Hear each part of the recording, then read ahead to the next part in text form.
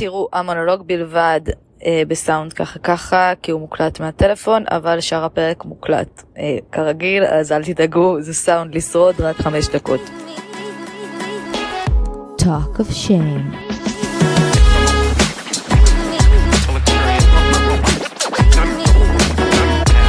היי, קוראים לי טל זולטי ואתם מאזינים ל-Talk of Shame. פה נדבר ללא בושה על דייטים, מערכות יחסים, סקס, מגדר, או בקיצור, כל מה שבאמת מעניין. יהיה מצחיק ומעמיק, בואו נתחיל.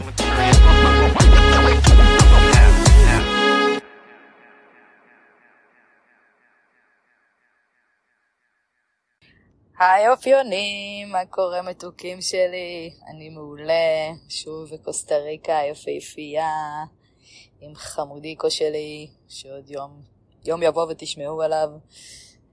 היום אנחנו מתחילים עונה שהולכת לשדרג לפודקאסט הזה את הצורה פו פו פו פו פו קץ קץ קץ קץ עם ציפור נפשי, סתיו ארנון, פו פו פו.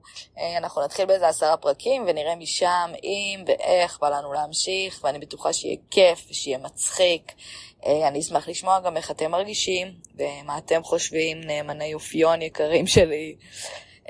היום אנחנו הולכות להיכנס קצת ליטרלי תכלס בכל עולם החתונות. היה מצחיק ומעניין, כמובטח בפתיח. הפעם באופן חד פעמי, אני מצטערת, אבל אין פינה, כי לא הספקנו ורציתי להספיק להקליט כמה פרקים לפני שאני טסה, אבל הפרק שווה anyway, מבטיחה לכם, והפינה כמובן שתחזור בשבוע הבא. אבל לפני שנתחיל, כרגיל אני רוצה לדבר איתכם ולהמשיך קו שכבר התחלתי, אם אני לא טועה זה השבוע שעבר. רציתי להזכיר, במה שנקרא ככה אפילו להפציר, עם אפס שיפוט, כן? כי זה לא דבר קל, וזה חלק מתהליך של החלמה, של גמילה מדפוסים, גמילה חשובה, מקדמת, שלא פשוטה בכלל, אבל אני נחרצת בעניין הזה, אז פה אני מדברת עם סימני קריאה. בואו נפסיק לעשות רומנטיזציה למי שפוגע בנו. אני חוזרת, בואו נפסיק לעשות רומנטיזציה למי שפוגע בנו. בואו נחליט שלפגוע בנו זה הדבר הכי חמור שאפשר לעשות. אם קשה לכם לראות את הדברים ככה, אם אתם חושבים שאם מישהו אוהב אתכם, או חלש, או עם בעיות, או עם קשיים, או לא שם לב, מאשר לא לפגוע בכם, אז זה דבר שהייתי מפסיקה בבת אחת. כמו שמפסיקים הרואין. חוק ברזל, אופיונים שלי, בי לא פוגעים. גם אם אני מספיק חזק כדי לספוג את הפגיעה, גם אם אני מבינה מאיפה זה מגיע, גם אם הם עוברים תהליך, גם אם זה פחות נורא ממה שזה היה בפעם הקודמת, לא, בכם לא פוגעים. זה גבול קטן, כביכול. אבל השינוי שנמצא בתוכו הוא ענק, הוא life changing. ואני מדברת פה על כל מערכת יחסים שיש לכם, זה לא מעניין אותי איזה. זוגיות, משפחה, עבודה, מרות, הורים, לא מעניין. גם אם הם פגעו בכם והרשיתם 1,000,000 פעם שיפגעו בכם עדיין, עכשיו בפעם 1,001,000 אתם אומרים לא. זה חייב להיות קריטריון. זה יותר חשוב מכמה מתוקה האהבה שלהם. זה לא משנה לי בכלל אם הם התכוונו, כי זה לא קשור אליהם, זה קשור אליכם. אתם חשובים יותר מכל אחד אחר. שישאר מי שמבין את זה. מי ששומר עליכם, מי ששומר על הנפש שלכם. בדרך גם להזכיר למי שצריך לשמוע, תזכורת חשובה. תקשיבו טוב עכשיו. טעות שחוזרת שוב ושוב ושוב ושוב, היא לא טעות. היא דפוס התנהגות. ומי שממשיך לקרוא לטעות, לא לוקח אחריות. ובלי לקחת אחריות, אי אפשר לשנות. גם כשלוקחים אחריות, זה ממש קשה לשנות. אז בלי לקחת אחריות, זה לא ישתנה בחיים. אז בשום אופן אל תסתפקו ביחס שהוא פחות מרגיש ומתחשב. טוב, התחלתי קשה, קודר וקשוח, אני יודעת, אבל לפעמים צריך להיות קשוחים בדברים מסוימים, ובזה אני חד משמעית. אבל היום מחכה לנו פרק מצחיק, פרק מקסים, עם מי שמצטרפת אליי, ואין שמחה ממני, האישה והאגדה, סתיו ארנון, והולך להיות, remember the name guys, הולך להיות היסטרי, הולך להיות כיף, ואנחנו מתחילות מיד עם חתונות. לפני שנתחיל, אני מבקשת, נא, לעקוב, לעשות סאבסקרייב, לשתף עם חברים, בבקשה, לדרג בספוטיפיי, נו, מה אכפת לכם? תקשיבו, יש שם גלגל שיניים, מתחת לזה של הפודקאסט, ליד הגלגל שיניים יש 3 נקודות, לוחצים על 3 נקודות, דרג את הפודקאסט, 5 כוכבים. זהו, זה לוקח 2 שניות.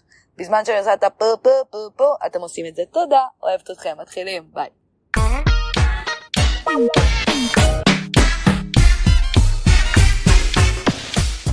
אוקיי. זה כאילו קולולו של... הודי. קולולו של הודים. טוב, חבר'ה, הרגע הגדול הגיע. דיברנו, התכוננו, הכנו, והנה אנחנו מתחילות דרך חדשה. איתי נמצאת, תציגי את עצמך. תציגי אותי את מציגה את כולם. איתי נמצאת מחמל נפשי, אחת והיחידה, גאונה והמצחיקה, סתיו ארנון. אני ממש ממש ממש ממש שמחה להיות פה. אנחנו מאוד מאוד שמחים שאת פה גם. את רוצה לתת איזה מילת פתיחה? אני סופר מתרגשת להצטרף לעונה מיוחדת לאחד הפודקאסטים השווים שיש, ושאני כל כך נהנית להקשיב לו ולהמשיך לעשות את מה שאני עושה די רוב הזמן שלי, שזה לשבת ולחפור איתך זולטה. נכון, איזה כיף, עכשיו נעשה את זה ביחד עם כולם. ממש ככה. ובשביל זה החלטנו ישר להתחיל בתותחים הכבדים, ישר, בנושא שיש מה להגיד עליו, ואני בשוק שלא עשיתי על זה פרק עד עכשיו, וזאת כמובן עונת החתונות. תשמח חתני. טוב, הכל חוץ משמחה. הכל. בפרק הזה. אני רוצה שאת תתחילי. אז... תני את משנתך. אני באמת, יש לי משנה כל כך סדורה לגבי חתונות, שאני באמת עדיין מופתעת שחברים שלי מזמינים אותי לאירועים האלה.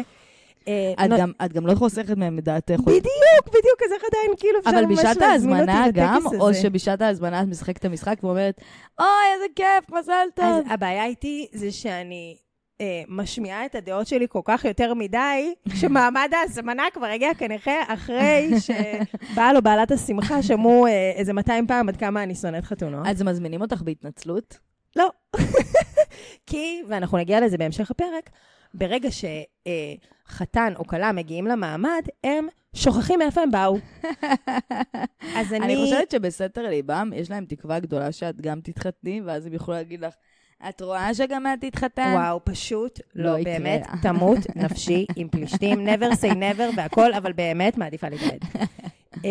אז אני באמת לא ניתן היה להבין את זה מהפתיחה, לא מכבדת, disrespect חתונות. זה הגיע יום אחד או תמיד היה ככה? האמת שזה די תמיד היה ככה, את יודעת, שתינו ילדות להורים גרושים, אפשר לעשות את כל הפסיכולוגיה בגרוש, לא ב-350 שקל לפגישה ובלה בלה בלה בלה בלה, למה אנחנו לא אוהבות חתונות. אבל אצלך זה פחות העניין של מוסד הנישואים כמו האירוע. התרבות שנולדה במדינה שלנו כאן, סביב הדבר הזה, שלמעשה בעצם, אם אני יכולה לתאר את זה בפשטות, אני עכשיו רוצה לעשות מסיבה ב-200,000 שקל, ואין לי אותם, אז מה אני אעשה? Head Start, גיוס המונים על הראש של המוזמנים שלי, שמופעל לא מרצון טוב, אלא מרגשות אשם. מה יותר טוב מזה? וככה אני אגייס את הסכום, וגם יוכל אחר כך לעשות איתו מה שבא לי. למרות שזה לא לגמרי Head Start, כי היא משקיעה אותו עוד לפני שהיא מקבלת את כל. אבל לא, כי רוב הזוגות, כאילו הרבה מהזוגות, לוקחים עוד מההורים כסף, ודופקים עלייך את כל הקופון הזה, ובסוף יוצא שהם חוגגים עם הכסף שלך, ירח דבש או כל מה שתרצי. אז זה מבחינתי דבר מאוס, מאוס, מאוס. אני חושבת שזה כסף, באמת אין יותר כסף בלי ברכה מזה. אין מישהי אחת אי פעם שכתבה צ'ק או שמה מזומן, ולא קיללה את הזוג שידרסו, ושילך להם באמת לקבע עם הצ'ק שלי. את באמת, את שונאת את כל מי שאת מביאה לו. ואם זה לא היה מפעל כלכלי... אי פעם היה לך צ'ק שהיה לך כיף, כאילו שאמרת, וואלה, האירוע היה שווה את הצ'ק. התשובה היא לא, אי פעם לא היית נהיה שבורה. אי פעם היה מצב שבו אמרת, וואלה, אני מסודרת כלכלית חיה ברווחה פה בתל אביב. אנחנו תמיד שבורות, תמיד רואות את האפס מלמטה. מתי יבוא לך בטוב לתת עכשיו במינימום שבמינימום 400 שקל למישהו שאת לא מכבדת 400 שקל? כן, רפלה. לא, תמותו. באמת, המסיבה שלך, לא על חשבוני. וכמובן שאם את מצרפת לזה, שמלות, פה, שם, נננה, מסיבות רווקות, עם אח שמן ושם זיכרן, זה באמת יכול בקיצים שהיינו צעירות ויפות, ולא עכשיו לבואכה גיל 48, שאת מוזמנת לאיזה 7-8 חתונות בעונה, את מסיימת עם עשרות אלפי שקלים. לא, עונת החתונות זו עונה שהייתי צריכה להחזיר עליה שנתיים קדימה אחרי זה חובות. משהו. כי זה גם בדרך כלל תקופה שאת גם ככה סטודנטית, וגם בדיוק. ככה אין לך כסף. אבל יש איזו מחשבה שאומרת, טוב, אני שם עכשיו ואחרי זה ישימו לי. העניין של אנשים לא שמים לב שגם הסכומים עולים. לא, וגם מה זה צריך להיות הדבר הזה? ממתי כל הקטע הזה שחברות נמדדת בכסף, שאת עכשיו, בכלל אני ואת צריכות לנהל את השיחה הזאת של, את מכירה את זה לפני חתונה של כאילו, שמי פעם היינו קרובות ביסודי, אבל תכלס מהחטיבה כבר לא היינו בקשר, או עבדנו פעם ביחד והיינו חברות ממש טובות, אבל אני לא יודעת השם משפחה שלה, כמה אני צריכה לשים. את שמה סכום קבוע לכולם אותו דבר? לא, בגלל שאני חלק מהחברה הזאת, שאת צריכה בה פתאום כאילו, אז את מוצאת את עצמך פתאום שמה 800,000 שקל? לא, כאילו זה תמיד שוב אנחנו שבורות, אבל כאילו כן יצא לי לשים כל כך הרבה יותר ממה שיכולתי, וכמו שאמרת שאת משלמת על זה אחרי זה כאילו, צריכה להחזיר את זה לעצמך איכשהו. וגם הדבר שהכי מעצבן אותי. אני אגב, נגיד במקומות עבודה, הרגלתי שאני לא באה לאף אחד. ואז גם אל תזמינו אותי, אל תעלבו, אני לא באה לאף אחד. פשוט ככה, כאילו. ממש. וגם השתדלתי לא להתקרב מדי לרמה שזה יהיה לא נעים לא להגיע. הנה, וזה בדיוק הקטעים האלה, שהכל בסוף מתורגם לכסף, זה גועל נפש. והדבר שהכי היה מרתיח אותי, זה החברים, אם יש לי פה ושם חברים עשירים, זה שאת נותנת עכשיו צ'ק שכואב לך בנשמה, ואת יודעת שיכאב לך עד ינואר, וכאילו בשבילם זה כלום. מה את צריכה את המזומן המסרח שלי? אני חושבת שפשוט כולם גדלו על אותו נרטיב. והרבה נשים, לא רק נשים, גם גברים, כן? רוצים להיות נסיך ונסיכה ליום אחד. ממש, נסיכה ליום אחד זה. רוצה את היום שלה עם הסמלה, עם התשומת לב. את לא יכולה להזדהות עם זה בכלל? בשום צורה? כאילו יש לי הרבה יותר חמלה ליום הולדת.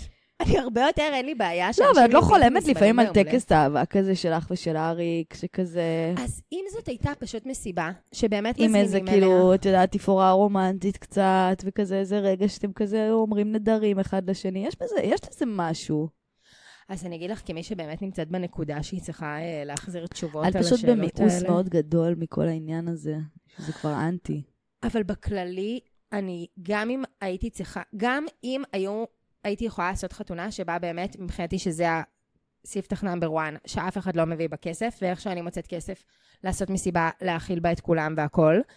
עדיין בחיים לא הייתי רוצה להתעסק בענייני למה לא הזמנת את.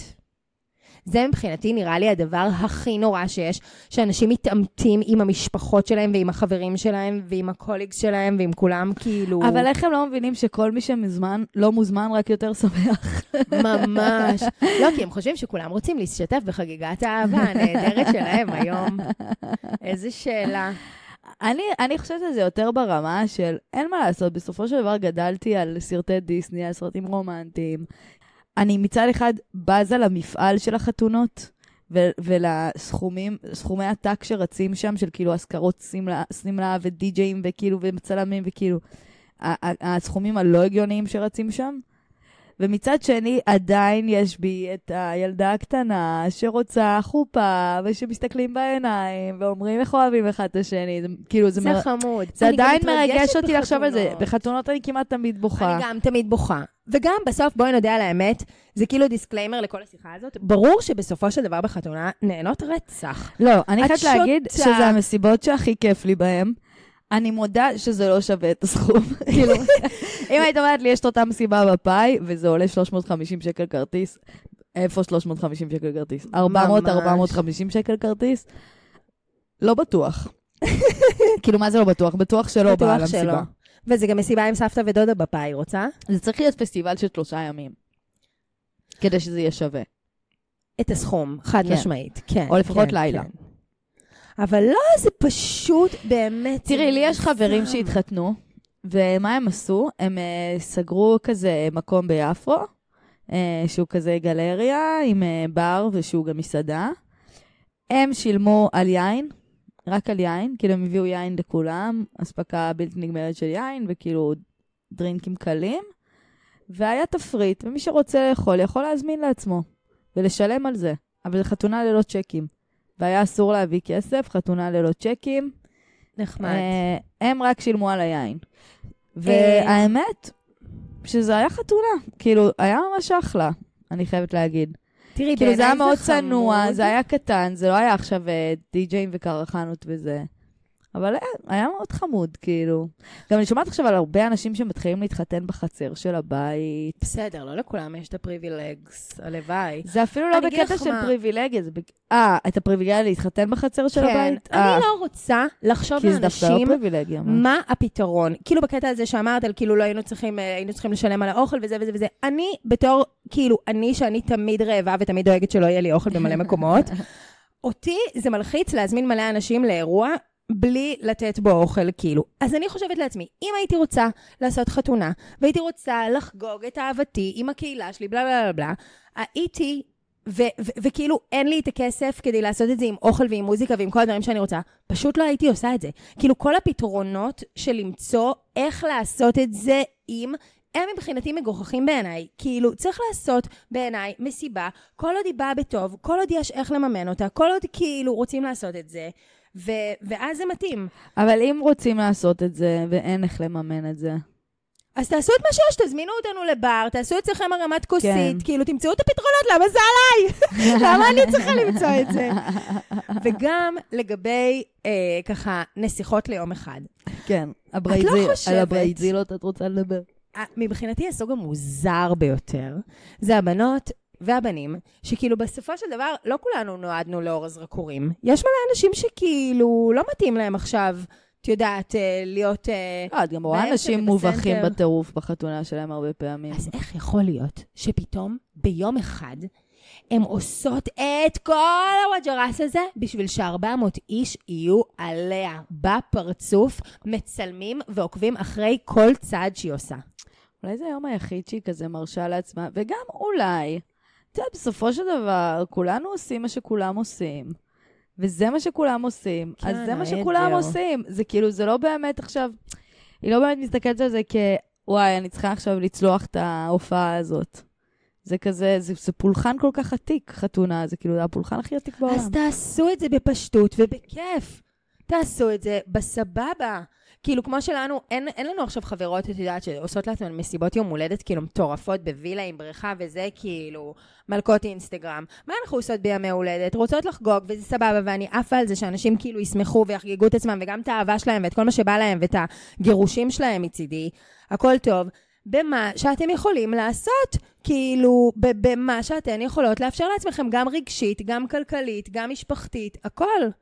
עכשיו, מה עושים כשנגיד את לא רוצה להתחתן, ויש המון לחץ מהמשפחה, מהבן זוג, מהסביבה, או הפוך מהבת זוג, מהסביבה, זה חשוב לנו שתעשו את הצעד הזה, שתתחתנו.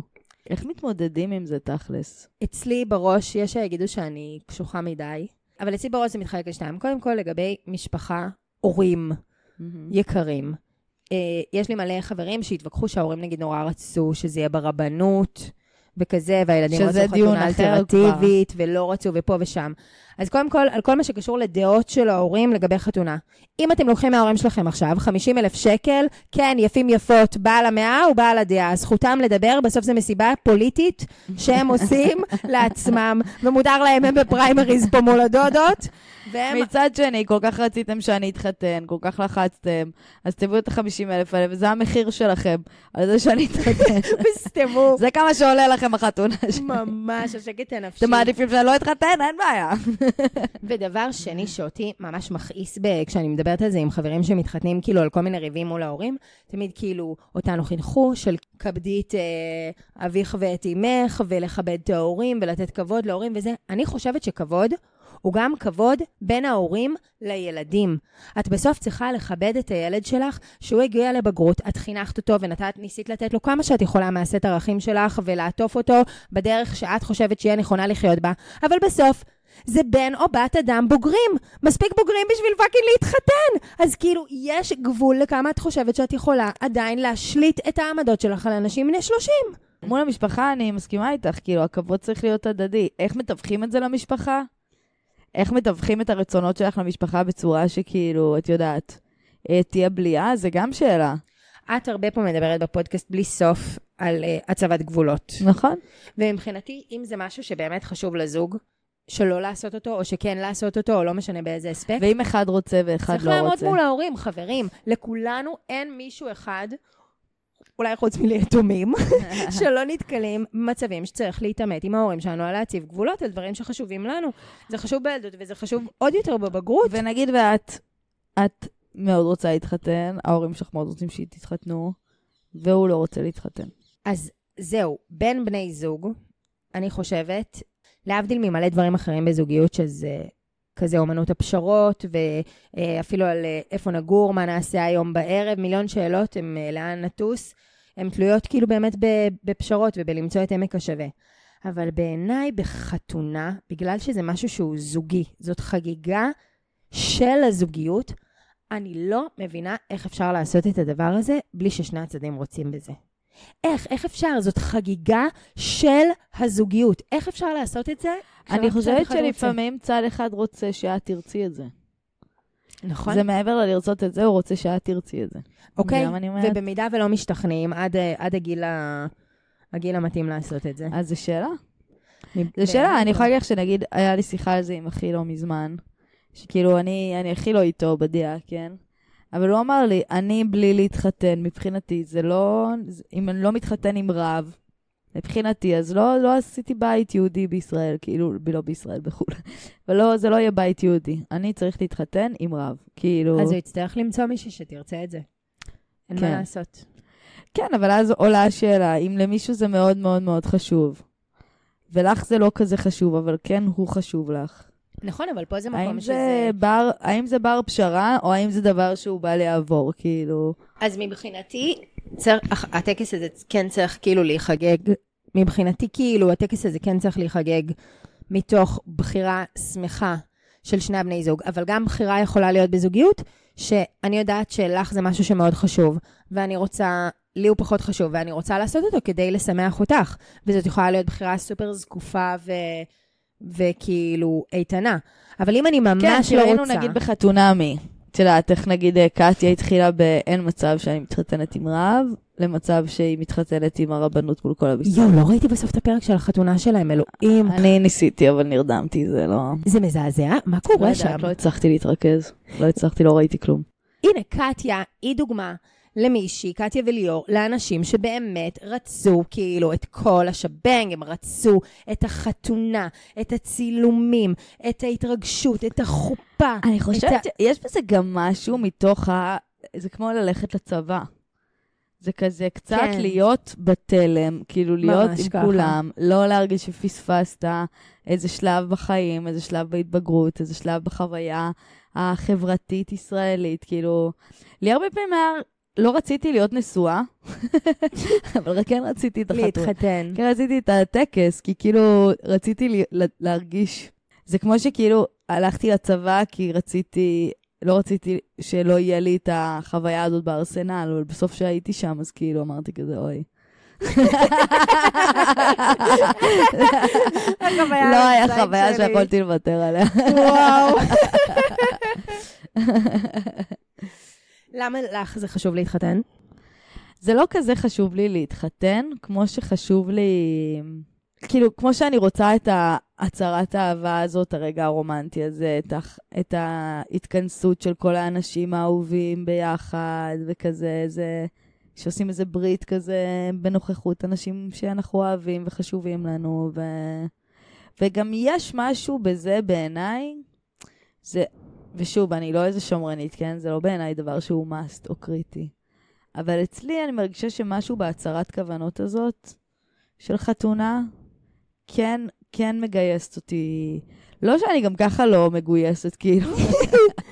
אני כאילו, אין לי בעיה של תלת מחויבות וכאלה, אבל אני אומרת, יש בזה משהו שיותר כזה, אוקיי, בחרנו, ואנחנו הולכים על הדבר הזה עכשיו, ואנחנו הולכים על זה לא במחשבה של, אוקיי, אם זה לא הולך, אז אנחנו הולכים להילחם על הדבר הזה. אז מבחינתי, כאילו, מה יותר מלהביא ילדים ביחד? כאילו, את פאקינג מחברת DNA עם מישהו, נכון, הולכת להיות איתו נכון. כל החיים, גם שוב חוזרת לגירושים. גם אם את מתגרשת מהבן אדם הזה, את עדיין קשורה אליו נכון. כל החיים. אני מסכימה איתך. מה יותר מזה? אני מסכימה איתך, לפעמים ילדים זה מספיק. היית בחופות מזעזעות, תגידי? הייתי בחופות לא מרגשות. וואי, יש דברים. את יודעת, אני חייבת לתת הערות לכל האנשים שמתחתנים ורוצים שהחתונה שלהם תהיה מרגשת. מרגשת. קודם כל, צרו קשר עין אחד עם השני. אוקיי? הקהל רוצה את זה. אני עכשיו נתת לכם הערות במשחק. תצרו קשר עין אחד עם השני. שאתם לא כל החופה, החתן עם העיניים ברצפה, או כאילו מסתכל על החברים וזה, לא, הם רק מנסים שם להימנע מלהתעלף, את יודעת, אי אפשר חוסר ריכוז. דבר שני, תדמיינו את אנקל ג'סי, אומר את זה לרבקה דונלסון. אוקיי? זה הווייב שאני רוצה בחתונה שלי. וגם חשוב מאוד, רב לא מדי סטנדאפיסט. כן.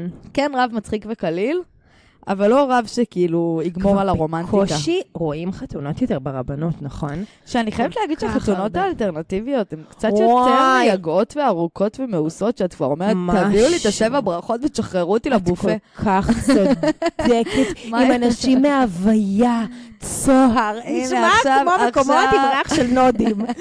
הוויה וצוהר. עכשיו 7 ברכות עם 7 אנשים מהותיים שעברו בסולם חיים. זאת אומרת, זה נהיה חיים שכאלה. ממש. ועכשיו בוא נקבל את אפרת ואת מוטי, ועד שהם באים. יואו. הייתי פעם באיזה חתונה של זוג שהם נפרדו וחזרו מלא פעמים. אגב, אני עושה חתונות, חבר'ה, אם אתם צריכים רב.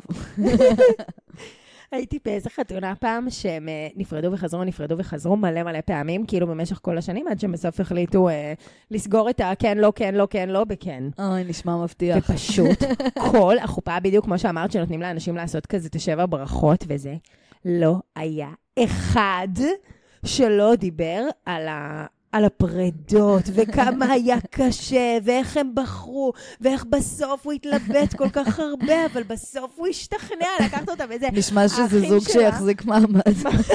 כן, בדרך הפתוחה. האחים שלה עלו ואמרו, היא כזאת יפה ומצחיקה וחמודה וחכמה, ולך לקח מלא זמן לראות את זה.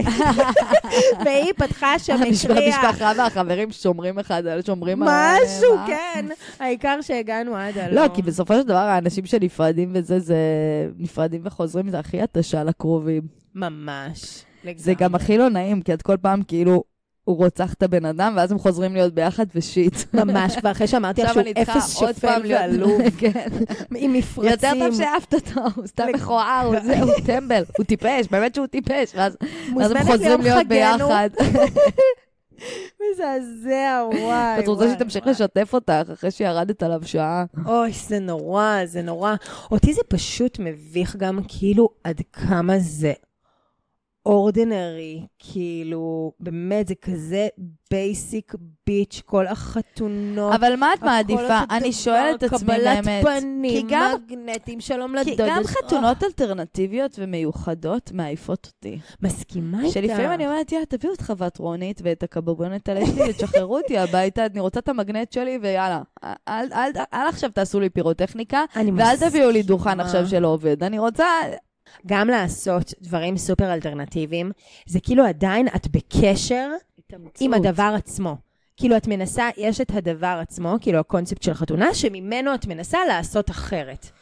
בעיניי, באמת בגלל זה, ההתנגדות האמיתית, היא או כמו שאת אומרת, לעשות את הדבר הכי רגיל בעולם סתמו, או פשוט לא לעשות, כי אני לא מבינה איך אפשר לצאת מזה. אותי זה מביך, אני נכנסת לחתונות שאת עומדת בקבלת פנים שמובכת בהתחלה וכותבת ביד רועדת את הברכה לצ'ק, ואז נכנסת ואת עוברת במין תחנות כאלה. היית פעם בחתונת קונספט? לא, תכלס לא, תביא דוגמה. חלום שלי. יש נגיד חתונות דיסני, או חתונות כזה פוקימון, או חתונות... לא. לא היה לך? או חתונה שכולם לובשים את אותו צבע... לא, ג'יז, נשמע גם מעייף ברמות. מעייף ברמות, לא יודעת. בתוספת של ווירדס. אני רוצה לפתוח פה עוד נושא. אני רוצה לפתוח את העניין של כאילו, אנחנו באמת שמים הרבה כסף בצ'ק, אנחנו באים, מרימים, אנחנו עולים בכיכר רבין על האוטובוס, נוסעים את 3 שעות לחתונה שלכם. שכחתי מהדבר הזה, אנחנו חיים את כל הדבר הזה. המינימום של המינימום, תשלמו אתם את הסמים. וואו. מינימום של המינימום. איך את כמו שאתם מספקים בר אלכוהול, נא לספק, לא יכול להיות שכל חתונה מגיעה למצב שזה לא רק הצ'ק, את כבר יוצאת בהוצאה, והרי את לא תשרדי חתונה בלי. בדיוק! את החתונה המשעממת שלך, מישהי צריכה להעביר באף. מה זה כל כך נכון! זה כל כך נכון! איך זה יכול להיות? אז קחו לתשומת לבכם, חבר'ה, אנחנו רוצים ברז גת. דבר ראשון, א' ב' ברחבה ברז גת. ממש לעזור לעייפים. לא פותחים את השער, לא קוראים לחוב. אין כוס ששוברים לפני שיש לפחות ג'ריקן גת ליד הבמה. ואז לכל אחד, מה היית רוצה ככה שינתן בשקית אישית? כל שושבין צריך להיות בית מרקחת קטן, ככה במייל. בדיוק. קצת קוק, קצת MD, קצת ככה, צ'וק, צ'וק, צ'וק, צ'וק, צ'וק, צ'וק. לעזור לסובלים ולסובלות. כוסות ג'וינטים על הבר. כן, זה א' ב', לא כל יום מתחתנים. אני כבר באתי לחגיגה, אני רוצה להרגיש כאילו, אני רוצה להרגיש פה שפע. ממש ככה, ממש ככה, בדיוק. שפע, וזה גם חוסך לכם את ההמבורגרים בסוף, אם תחשבו על זה. תפוצצו אותם מספיק, אתם לא צריכים לשלם על ההמבורגרים. בדיוק, הפצוצים כבר מפוצצים, מה שנקרא. ואני כל כך מסכימה איתך ומצטרפת לקמפיין, כדי להגיד גם, הרי אתם כולכם, וזה בעצם, את יודעת, מוציא אותי לנקודה יותר רחבה. שמה אני אומרת? בסופו של דבר, חתן וכלה, או חתן וחתן, כלה וכלה כמובן, יש להם נטייה לשכוח את כל הפעמים שהם סבלו וקיללו בחתונות של אחרים. נכון? כאילו מגיע היום שלי, שבו אני נסיכה להיום. זה כמעט נקמה. ובדיוק, מה זה? את פתאום מתחילה ברצח המונים לכל מי שהיית אצלם וסבלת. אבל אל תשכחו שיש גם את הרווקות השבורות, שרק באות, רק משלמות ולא מקבלות כלום בחזרה. ובשבילן, את צריכה לעמוד על שלך ולהיות אחות. סם גארס, כמה חתונות היינו. מאז הנאום של ביבי באום, אני לא הרגישתי ככה. לא, כי הן באות. ויש לך תמיד את החברה הזאת, את יודעת, זה מרגיש כמעט כמו בגידה. יש לך את החברה הזאת שתמיד מטנפת על כמה כסף מוצאים בחתונות, וכמה זה, וכמה היא שונאת, וכמה פה, ואיך חברות שלה מעצבנות, ודפקו לחתונה בים המלח, וחתונה בזה. בתל אביב, חמודים, כאילו. כן, הבא שמוציא הסעה מכיכר רבין, עולה עליה לבד. ממש. ואם יש הסעה, אז צריך להיות בר סמים. סליחה, אני חוזרת לזה שוב. אלוהים ישמור ההסעות, שכחתי מהדבר המזעזע הזה. רגע, אבל למה התכוונת בזה שהיא שוכחת מאיפה היא באה? לא, כאילו באמת, כמה חברות, הרי בסופו של דבר, כולנו כאילו די באותו ראש, שונאות ושונאים ביחד, מטנפות מטנפים, ואז פתאום, כשזה מגיע אליה, היא פשוט שוכחת הכל. פתאום, מה פתאום? בוודאי ובוודאי שהיא תשמח דווקא לצ'קים בחתונה, והיא שכחה מחתונה אינטימית, ויש לה 350 איש על הראש שלה, וקצף וקצפת, ושיער בייביליס, ושיזוף בהתזה, והיום היא כתומה. מה קרה? שתדעי, אבל שהבעיה באמת שבחתונות קטנות הן יוצאות יותר יקרות. מעניין לי את הביצה. זה מה שתמיד אומרים, בסוף הבנו שלעשות מיוחד זה יותר יקר, הבנו שקטן יוצא יותר. מעניין לי תתחת. מה אכפת לי? זה מה שאני אומרת, הם כל הזמן מחזירים את זה אלייך בתור המממנת בגיוס המונים. את כל היום מקבלת החלטת בשבילם, תעשי מסיבה שאת יכולה לעמוד בה. אני אוהבת, אני בעד בתור מישהי שבינתיים רק שילמה בחתונות. אני בעד. תתחילו לשלם חזרה, כוסם. ממש, וואי, תחשבי, את מקבלת עכשיו חזרה את כל מה שהוצאת על חתונות. אולי צריך לעשות קונספט. זה חיסכון יפה. צריך לעשות קונספט של להחליט שהוא עד נגיד עוד שנתיים שכל המנהג ייגמר. אם את לא מתחתנת עד 35, את מקבלת צ'קים של חתונה. חצי צ'ק. אהבתי פלוס. כאילו על בן אדם אחד. ואני מוסיפה שכאילו חתונות צריכות להתחיל להיות, שבעצם נהוג להביא צ'קים רק מי שכבר זוגות. שכבר שילמת להם, את מבינה? זה רק להחזיר חזרה. רווקים לא משלמים. אהבתי. אגב, אפרופו רווקים, החתונה כפלטפורמת היכרות, אני מאוד מאוד מאוד בעד. את הכרת את בן זוגך בחתונה. נכון, אבל תכף זה נדיר. כאילו לא הייתי בחתונות שהיה בהם מישהו אני לא חושבת שזה כזה נדיר, ואני חושבת שיש באווירה של חתונה, משהו שמאוד מאוד מזמין את זה. רעבים רעבות. כאילו, אתה רואה את זוג שהרגע זה עבד להם, והרגע הם בחרו להתחתן, ואתה רואה אותם בפיק שלהם שמאוד טוב להם, שזה עוד נראה פוטוגני וכדאי.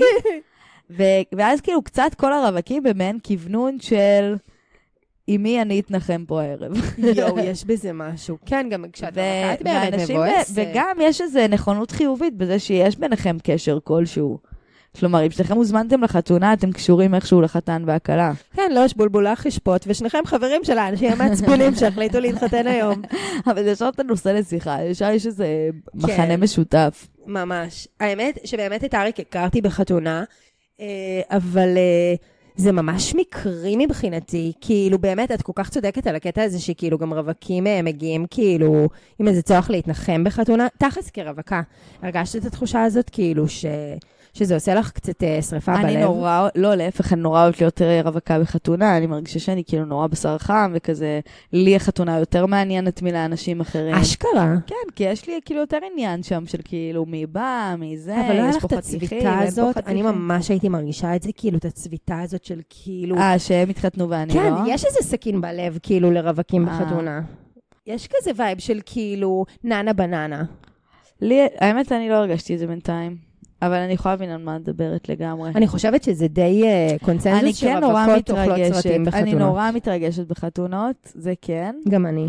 לתרגם את ההתרגשות הזאת אולי אני גם קצת מקנה, לא יודעת להגיד, יכול להיות. אבל זה כי, כן, אני חושבת שמי שכל כך רוצה זוגיות וכל כך כאילו מחכה לזה ומתבאסת, יש בחתונה איזה... כזה...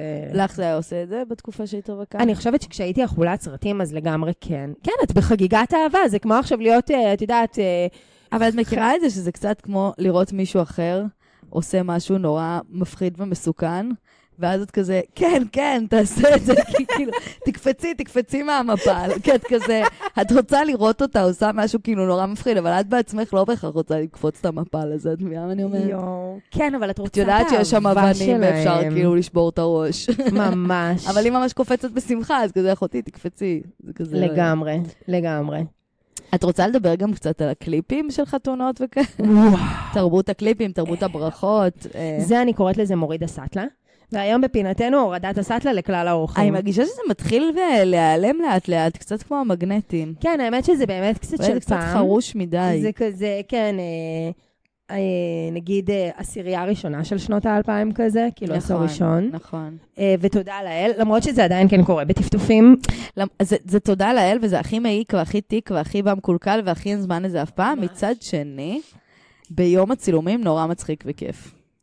אני חושבת שלא עשיתי כמעט בחיים. יש להגיד שביום הצילומים בדרך כלל מצחיק וכיף נורא, ובדרך כלל זה יוצא צחוקים, כאילו.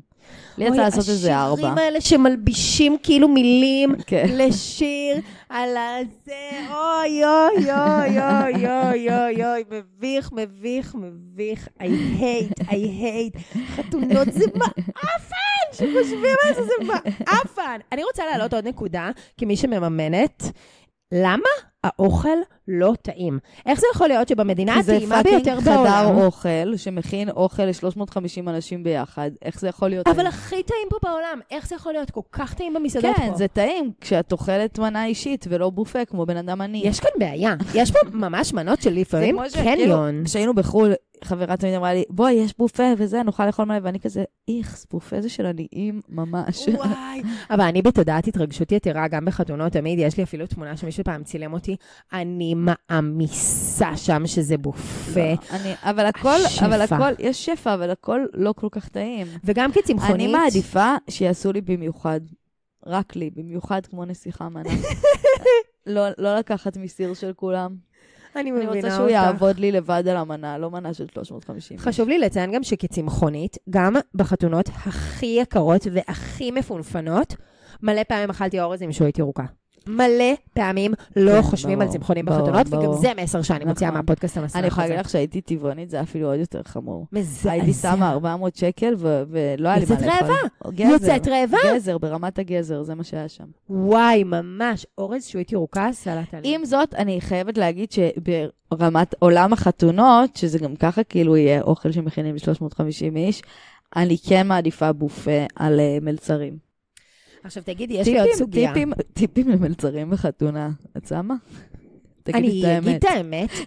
יד על הלב, גם לכל שיחת האוכל פה, אני נוהגת להגיע כעבור רבע שעה מהגעתי למקום, כבר לא לזכור בדיוק מי זאת הקלה. אני משתכרת בצורה לא מידתית, וכמובן דוחפת מכל הבא ליד.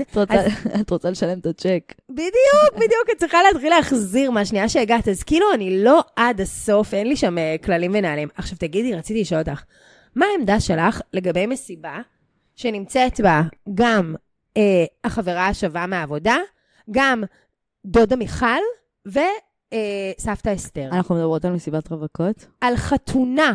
יש שם פשוט מ8 עד 80. אני אוהבת. כי אני תמיד מאבדת את זה בשלב מסוים, ומוצאת עצמי רוקדת עם סבתא עליזה, ומרימה את הבן דוד, וכזה היה לי חברה שהייתי כל כך פלופה בחתונה שלה, שפשוט אני בכל התמונות המשפחתיות. כל התמונות המשפחתיות רואים אותי כזה, את הראש שלי מציץ ביניהם, כזה, אין להם תמונה אחת של המשפחה בלעדיי. ואף אחד לא הזמין אותי, פשוט נדחפתי ברגע האחרון. היי. זה מתאים, וזה ממוסגר להם לנצח השידה. אני נראית ממש כמו אחותה שם, והיא לא הזמינה אותי לאף אחד מהתמונות. ועם סבתא שלה, וכל המסיבה רקד, אני אוהבת. אני אוהבת ערבוב דורות, אני אוהבת אם תני לי גם חתונות, שיש לרגע גם ריקוד מעגל כזה. את אוהבת? אצלנו יש את זה הרבה בצד של אמא שלי. לא, שמדי פעם יש כזה הורה.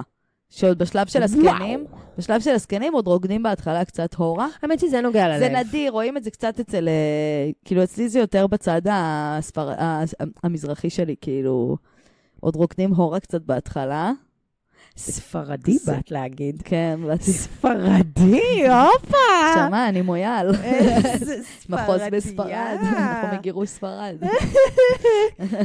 תגידי, עוד שאלה. מה עמדתך לגבי נדרים?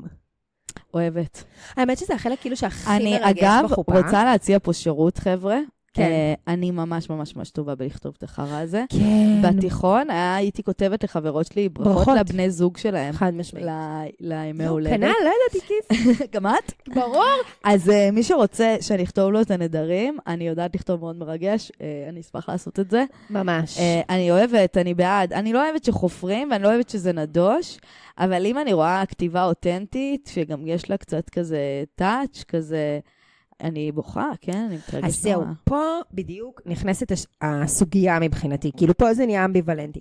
מצד אחד, אני בוכה בטירוף, יש דברים שאני עדיין זוכרת, זה מרגש אותי רצח, הייתי פעם בחתונה, שהיא אמרה עליו, שהם היו פעם בטיול, והוא היה לא שם אלטוש, כדי שהיתושים יבואו אליו. מיררתי בבכי וקינה. זה הכי מרגש היה לך. מצד שני. נכון, היא אומרת לי. זה גמר אותי. מחוות האלטוש. יאו, שמישהו לא ישים אלטוש בשבילי. ככה הייתי רווקה עצובה. אני בוכה. מצד שני, אני גם אומרת, יש משהו בנדרים האלה לפעמים שהוא אינטימי מדי. את קצת אומרת לעצמך, מה ל400 האיש ולחבר יוסי של אימא מהמשרד, מה הוא צריך עכשיו לשמוע על הריבים ועל המשברים ועל הדרך שעברתם ועל הזה? מה קשור? מה את אומרת? יש בזה משהו. לא יודעת, כאילו, מצד אחד אני אומרת, כאילו... מצד שלי, זה נחמד, זה קצת כאילו ג'וס, זה קצת כזה, זה קצת צהוב, זה קצת צהוב. אם כבר, אז תני לי הכל, תני לי את הבגידה, תני לי את השקרים, תני לי את הריבים שלכם בבוקר, תני לי את מה שאין לך כוח אליו. כי מה אין לי כוח לכזה, אתה האור שלי, אתה הבוקר, אתה... ממש. כאילו, משהו שזה כזה, כאילו, נראה כאילו היא עשתה תקדבק מאיזה... לא, שהיא כתבה בגוגל, ברכה לחתן. כן, שזה כללי כזה, אז אין סבלנות. ממש, יש גם לפעמים נאומי רובי ריבלין, אני קוראת לזה, שכאילו עושים את זה ממש ממלכתי כזה, את מכירה? כן, כמו רפאל בחתונמי. אני נשבע, להיות לצידך, באור במים. להיות לך לכתף ולאוזן. מה שאמרת על הצהוב והג'וס, בדיוק חשבתי שאני צבועה בדיוק כמו בחתונמי, שאני רק רוצה שהם יאבדו את דעתם. ברור. ויצאו באמת הכי יצורים בעולם, על מנת שאני אחרי זה יוכל להגיד איזה bunch of weirdos. את יודעת, זה מזכיר לי שמתן פעם, זה מצוחק עליי שאני אומר, שישבנו לדבר, ואז אמרתי לו על איזה חבר שלנו, יואן, הוא כל כך מרגש אותי, אני בחיים לא אשכח מה הוא אמר לאשתו בחופה, ואז מתן אומר לי, מה הוא אמר? לא זוכרת.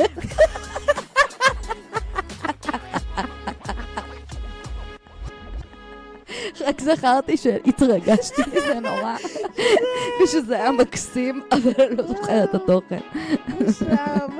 וזה רק מראה שאנשים לא זוכרים מה אמרת להם, הם זוכרים איך גרמת להם להרגיש. ומה נתת להם לעשן? ומה נתת להם לעשן? ממש. אז בקיצור, נראה לי שנסגור בזה שהקמפיין שלך, המוצלח, שאני הראשונה שמצטרפת ותורמת, חברים טובים מתחתנים ודואגים לסמים. לגמרי. בר סמים. נסיים בזה. אהבתי מאוד. אז שיהיה במזל טוב! ובנימה הזאת נעבור לסוף.